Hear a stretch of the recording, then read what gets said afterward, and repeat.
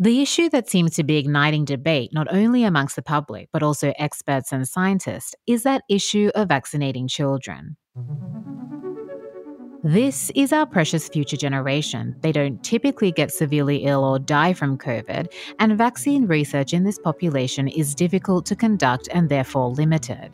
But the virus's impact on children has evolved over the course of the pandemic.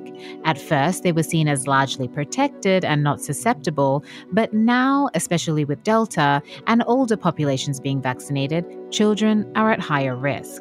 But it's not just about saving them from hospitals and death. It's also about preventing long COVID, which has been seen more in children than adults, and also stopping transmission, which is increasing with Delta.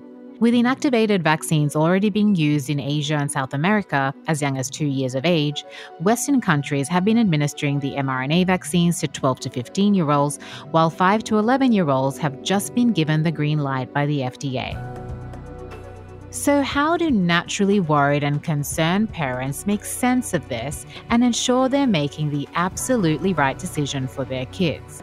It's a serious topic that deserves dedication, so let's hash it out with the experts and some data.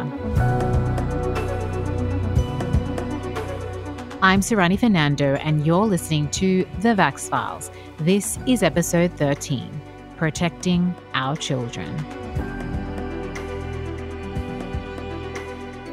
So the virus's impact on kids depends on their lifestyle and behaviors, and this has been different around the world during the course of this pandemic. Some countries have had more lockdowns, mask mandates, and school restrictions than others, and this will speak to how much transmission and infection is happening amongst kids. But experts agree on one thing, and that's that the impact on kids is more noticeable now with the Delta variant than it was with the original Wuhan or Alpha variants. People have this tendency, because at the beginning of the pandemic, of thinking that, the younger populations are the ones that are less at risk. That was Maria Bottazzi again from the Baylor College of Medicine, who is also Professor of Pediatrics. And they still have this perception that young kids, even if they get infected, they just don't get disease. And we are seeing that kids do get sick, and some very sick. And indeed, now we're seeing potentially even more. And it may also be certainly a reflection of a couple of things, right? The variants play a role, right? The fact that, kids also may be eventually affected with the long haul effects of the COVID-19, right? Like the long-term sequelae, which we may not even really see until the children start growing up, right? So I believe it's not just that there are reservoirs of, people carrying the virus, because we know they do carry it and transmit it, but we really need to start protecting them. Her thinking is all about getting ahead of the virus to protect children and their future health, as from her experience, she's concerned about the long-term effects of the virus in kids. We don't want these kids to get infected, and even if we say, oh yeah, sure, they're asymptomatic, but we don't really know the long-term sequelae of having an infection by this virus, even if at the beginning may give this perception that it doesn't have any severe symptoms. We're seeing that kids sometimes get sick even many weeks after the infection. So these syndromes are really long-term too. So we have to be very cautious, discarding them as not being a group that we need to protect, especially knowing that they are the ones who are going to be our next generation. Clearly, we're having infected kids now and small school outbreaks. That was Dr. Miguel O'Ryan from the University of Chile, who we heard from last episode. We do see outbreaks in families that maybe the kids were the primary source, but usually kids have mild at most moderate infection. He mentioned that while the Delta variant has caused the virus to transmit more amongst kids, fortunately, it doesn't seem to be linked to as much severe disease as, say, the Gamma variant, which, if you remember, was the variant that originated from Brazil.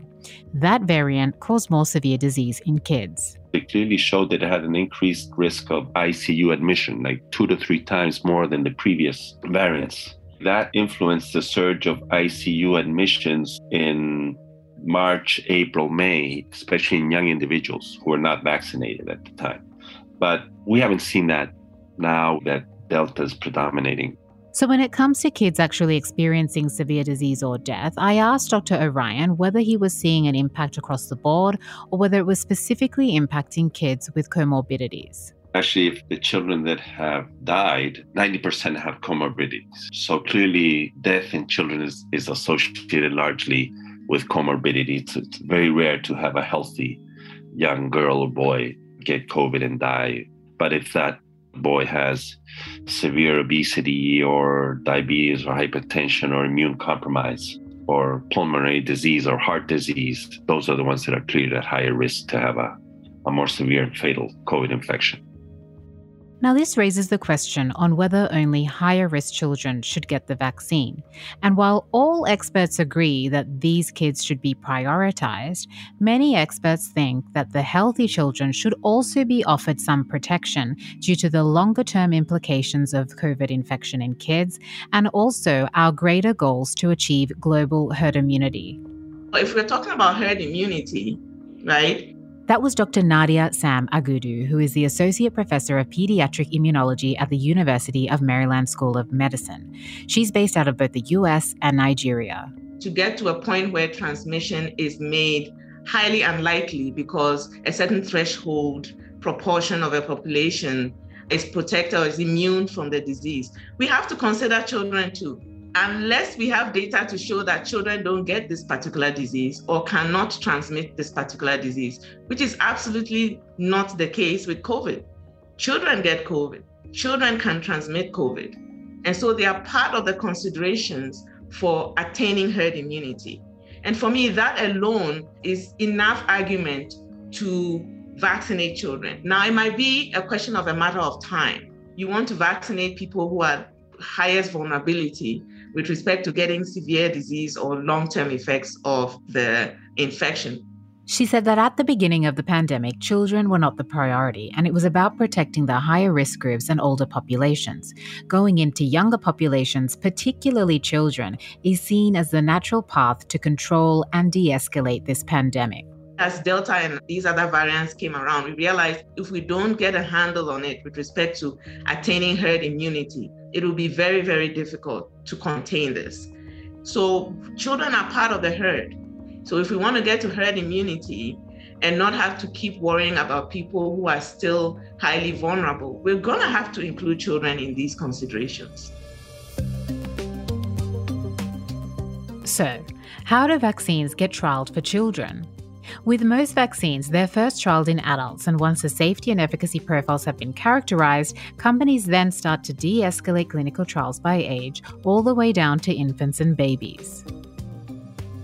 When vaccines are tested in younger kids, doses are modified, most often corresponding to weight, and trials are a lot smaller where safety is the main measure along with immunogenicity, meaning how much of an antibody response the individual can build up. If that antibody response is what is deemed protective for adults, then it's seen as though it's protective for children too.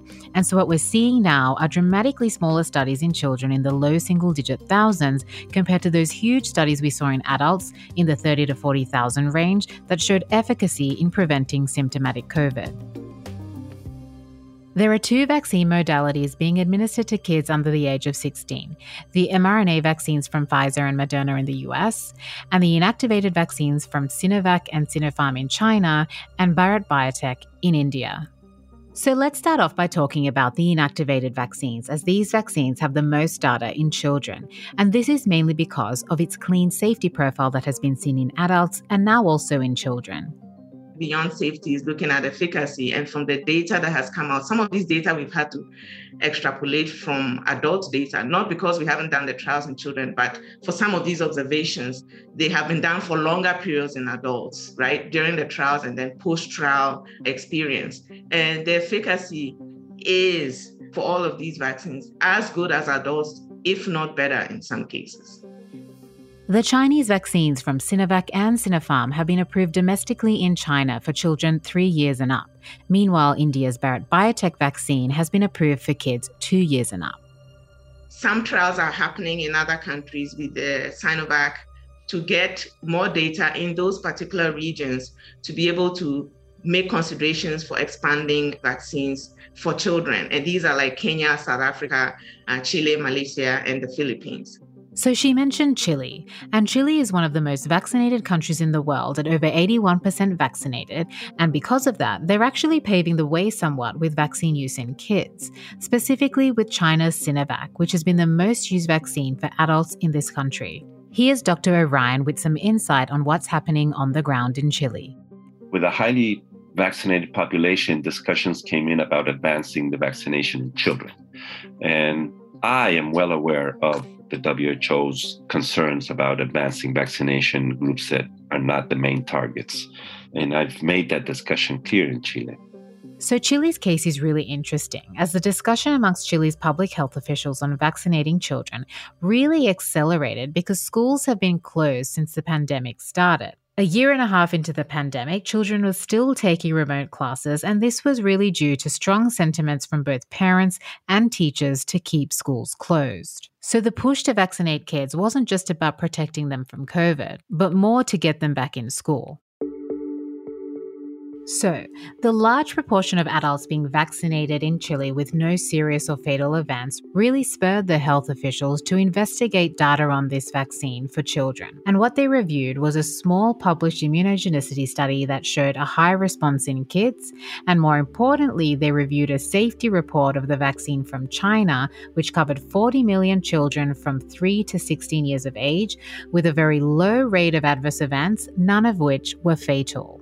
So that reassured the group that the safety profile in kids looked very good. There was no reason why not, because the safety profile in many millions of doses in adults has been very good. But that was reassuring. It was also reassuring the studies of the immune response in children, showing that the immune response actually was somewhat higher than what was observed in adults. Dr. O'Ryan said that recent published data specifically on the clinical trials in Chile showed that Sinovac's vaccine was around 60% effective in protecting against infection and around 85% protective against severe disease. Now, that's just in adults, but somewhat of a benchmark for children. There was space to use the vaccine. The question is then, what effect would the vaccine have in children, given that we know that children are less affected than adults for this virus? So there was reports from Chile, around 250,000 positive cases in kids that represented about 10 to 12% of all cases detected during that period. So there were about 4,000 hospitalizations, so low level of hospitalizations, but there were.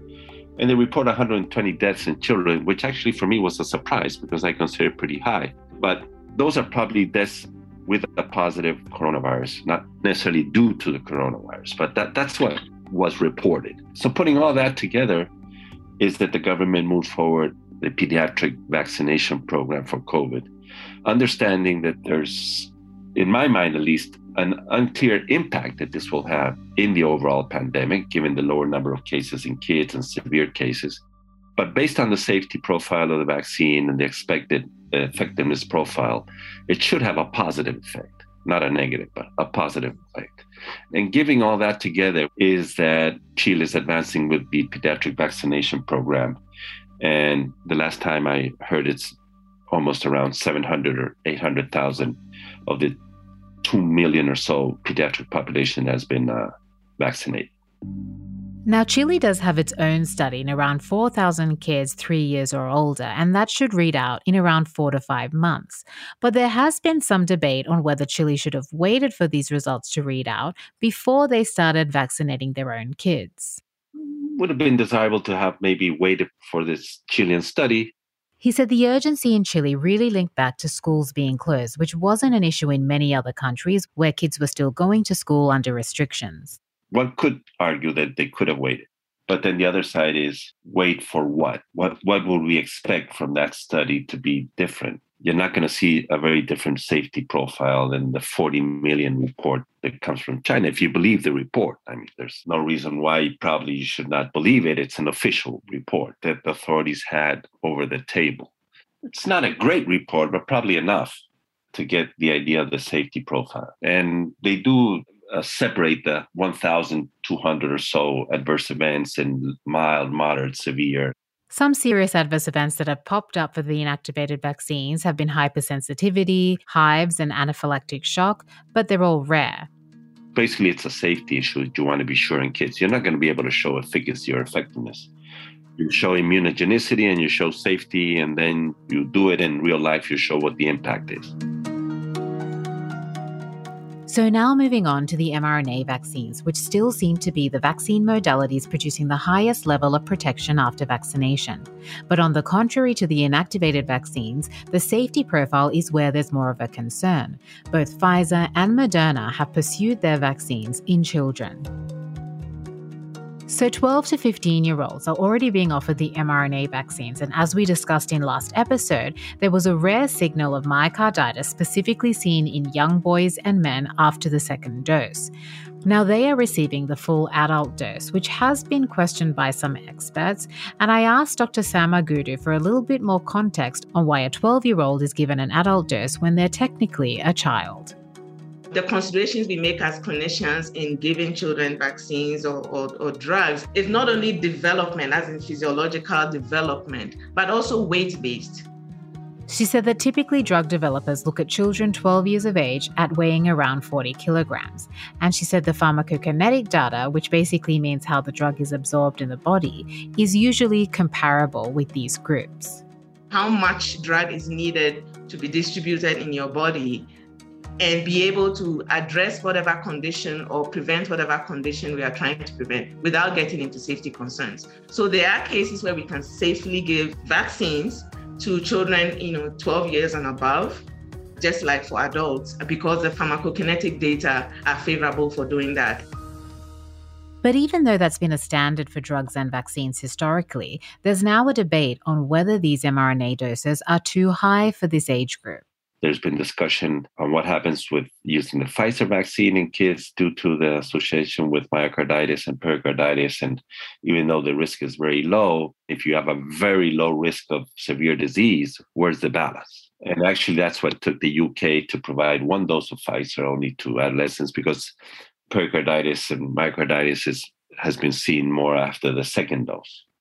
So you start going into those different sets of recommendations based on what the data is showing you. And I think still we need time to see how that will go. And I think we also need to see what will come up from the US and from Europe in terms of the control of the pandemic without vaccinating kids, and to see if they will be advancing or not to vaccinating school-age kids in the second stage or not. I think that's still open. And I know that there are many that probably say, yes, this will have to come overall to have a better control of the pandemic. But I think that's still somewhat a matter of discussion. So now the major developments for these mRNA vaccines are the trial results in children between 5 and 11. So for those particular studies, that's Dr. Deborah Fuller, Professor of Microbiology at the University of Washington, who we heard from in episodes earlier this year. They had gone into basically two phases, which they did a sort of dose de-escalation. So they started with the adult dose and they tested lower doses to find what is the minimum dose we can give to a child to simulate a protective level of immunity. And of course, they were looking, and they had, of course, the adult level of immunity that they knew this level of antibodies going to provide protection if they get this level. And so they could go down until they found the lowest dose they could get to still get the maximum immune response. And what's interesting is with Moderna, they kind of came up with a 50 microgram dose, whereas Pfizer actually has two-stage different doses for their very young, under 5-year-olds. It's just 3 micrograms. That's a very, very small dose. And then for the 5 to 11 years old, it's 10 micrograms. And then you go over 12 and over, it's the adult dose, which is 30 micrograms. They definitely have different formulations and the like, but it's kind of interesting that the Pfizer doses are much lower than Moderna doses. So the dose differences may not be so insignificant, as some drug regulators around the world, including the FDA, have paused before authorizing Moderna's vaccine for 12 to 17-year-olds. Just last month, the FDA said it needed more time to review this age group, but the EU, UK, and Australia have all authorized it. Now, Pfizer hasn't had this problem. It just got the green light for 5 to 11-year-olds in the US, and Moderna has said it will delay its US filing for younger kids while the FDA makes its decision on adolescents. So the whole situation around mRNA vaccines seems to be an evolving discussion about what exactly the benefits are versus the risks. I think there's a balance there between getting sufficient immunity and reducing the reactogenicity as well. So it's kind of interesting to see where they came up that they're so disparate in terms of the dosage. They settled on that based on the balance of, little or no adverse events and sufficient immunogenicity. So Pfizer studied around 2,200 kids aged 5 to 11, and Moderna studied around 4,700 kids aged 6 to 11. Both the vaccines are given in 2 doses, either 3 or 4 weeks apart, at those modified dosages. I asked Dr. Fuller how robust she thought these studies were, particularly their size in speaking to efficacy and safety. With any clinical trials, whether it's 3,000 or 10,000 or 40,000 people that are getting enrolled, that's not a million people, okay? And so adverse events like myocarditis and things that might happen at the 0.001% chance, the 1 in a million, are not going to get picked up in these clinical trials. And there's always going to be that possibility with not just vaccines, but any medicine, once you start to get in millions and millions of people, that those kinds of adverse events could show up. So they're as robust as they can be to be able to evaluate efficacy and generally the risk to the majority of the population.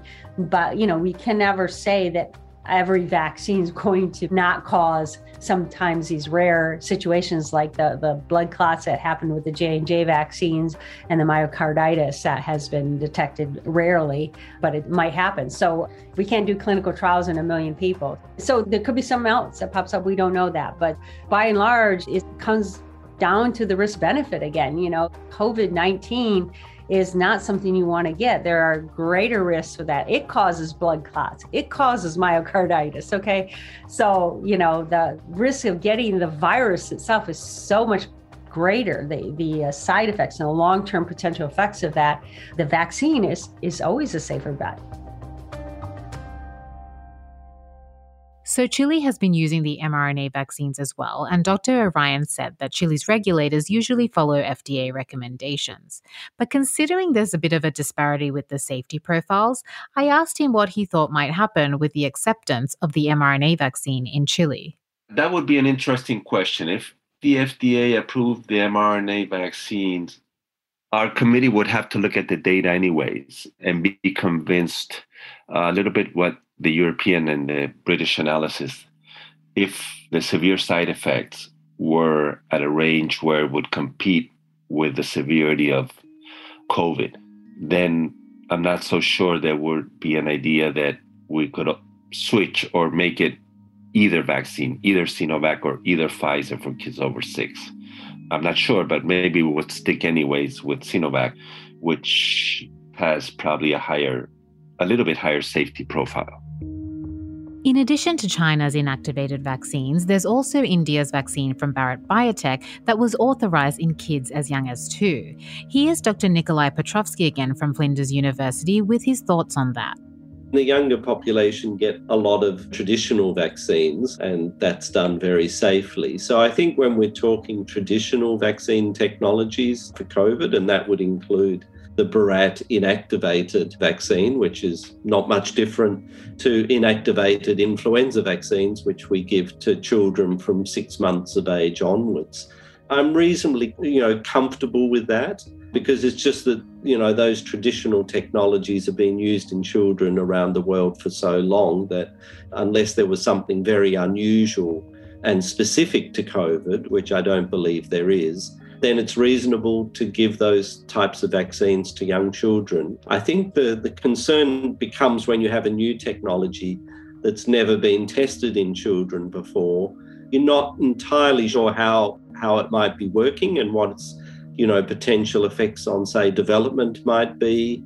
And we know that, for instance, the myocarditis is much higher in younger people than older people, again, for reasons that haven't been well explained. But it does suggest that the young could be particularly vulnerable to some of the effects of the mRNA vaccines. I would be quite hesitant before recommending these vaccines be used in young children. While the inactivated vaccines do seem a little bit cleaner, there are always going to be rare safety events that crop up, and I asked Dr. Ryan what was typically found historically with these types of vaccines. With inactivated vaccines, first worry would have been enhanced disease that has been seen, with some inactivated vaccines in the past. That means enhanced COVID. We haven't seen that. You can see anaphylactic reactions as for any other vaccine. You will not be seeing anything related with a viral infection because it's an inactivated vaccine. So there's no way you'll see that type of complication. Then you can see rarely what abnormal immune reaction some child may have. Guillain-Barré, or I know that they're studying a case of a child that had meningoencephalitis, which they're not sure yet if it was immune or not a couple of weeks after vaccination. So those type of things, abnormal immune responses in a child that develops an abnormal response to the antigen can occur at an extremely low level. So I don't know about you, but hearing all of this discussion really made me wonder whether rich Western countries might consider making inactivated vaccines an option for kids, considering there's more data on efficacy now and the priority is really safety, where there's a lot of hesitance around the mRNA vaccines.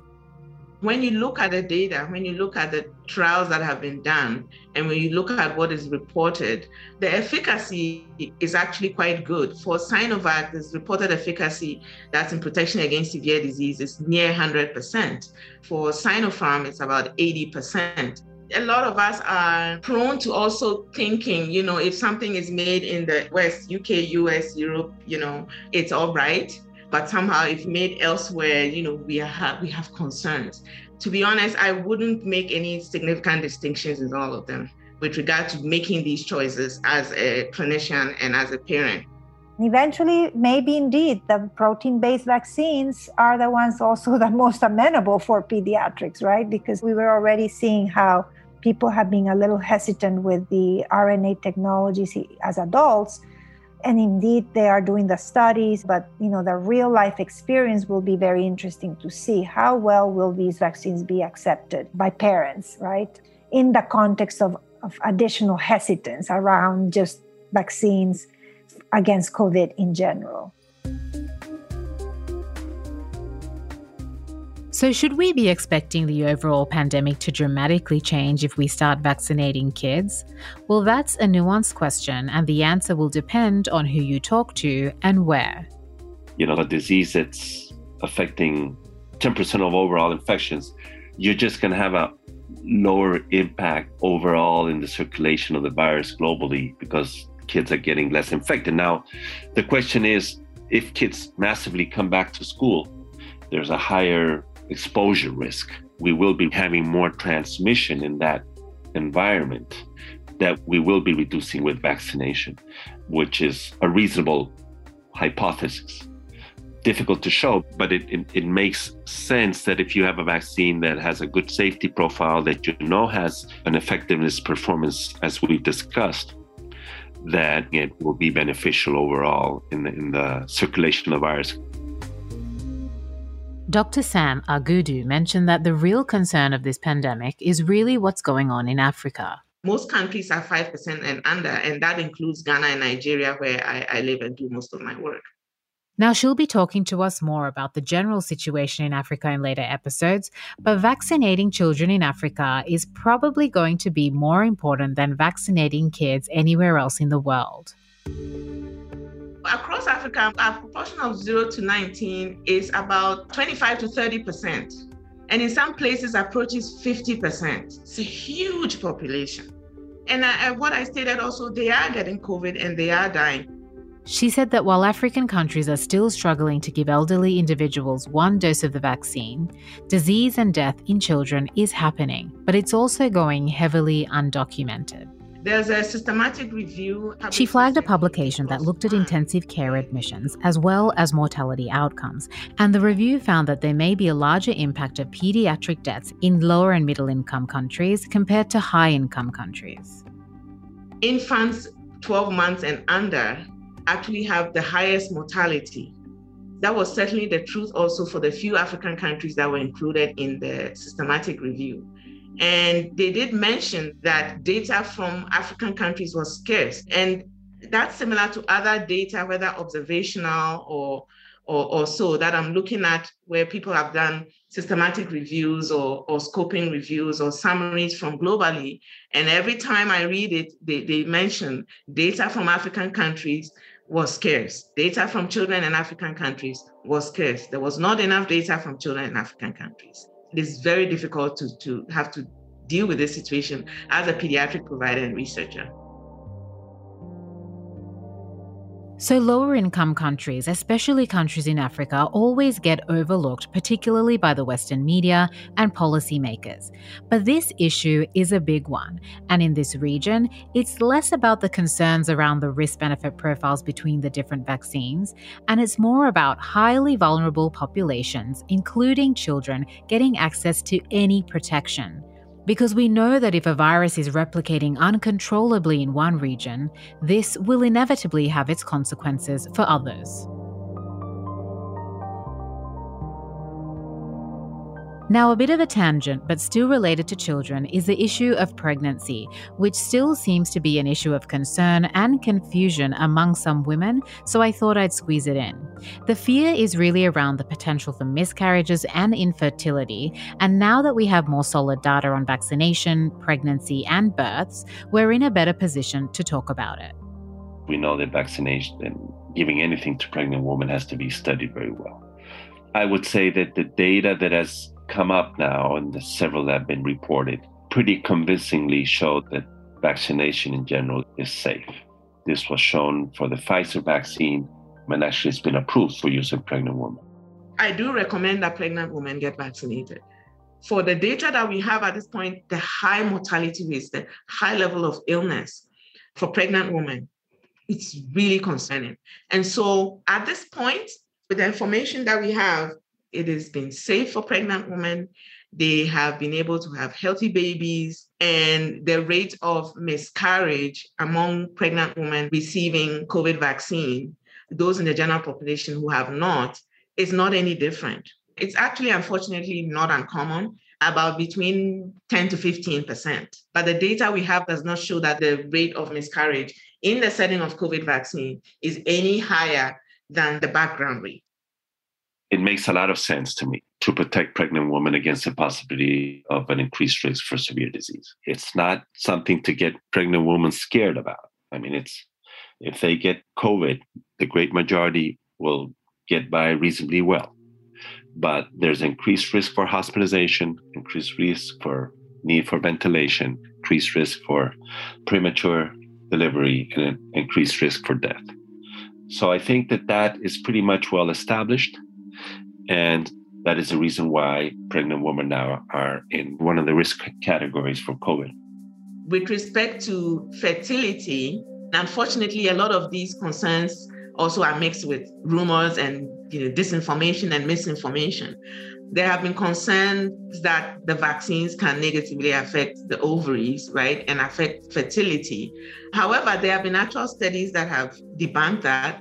She said there's also been some data collected from registry studies, albeit these are self-reported, that do not indicate any concern or any issue with a woman of childbearing age getting the vaccine and not being able to conceive. There's no biological substance to why the vaccine would cause infertility. I mean, you have to rely and you have to know the biological mechanisms that are reasonable behind whatever claim you're going to give. You would have to think that there was going to be any relation and the mRNA would have to reach the gonadal cells or whatever reproductive tissue and affect it. There's no data for that. It's just out of the woods. So the issue of our next generation and COVID vaccines will no doubt continue to generate much more discussion as more usage and data evolves. But one thing is for sure, children are a relevant and valuable portion of our herd, and the risk-benefit discussion needs to be tackled with scientific precision and care. Thanks to my guests, Dr. Miguel O'Ryan, Dr. Nadia Sam-Agudu, Dr. Maria Bottazzi, Dr. Deborah Fuller, and Dr. Nikolai Petrovsky for coming onto this episode. Next episode, we tackle everything related to vaccine policies, often issues that can conflict with science and stir up a lot of emotions, which we'll hopefully steer clear of. So don't miss it. Catch you next time on the Vax Files.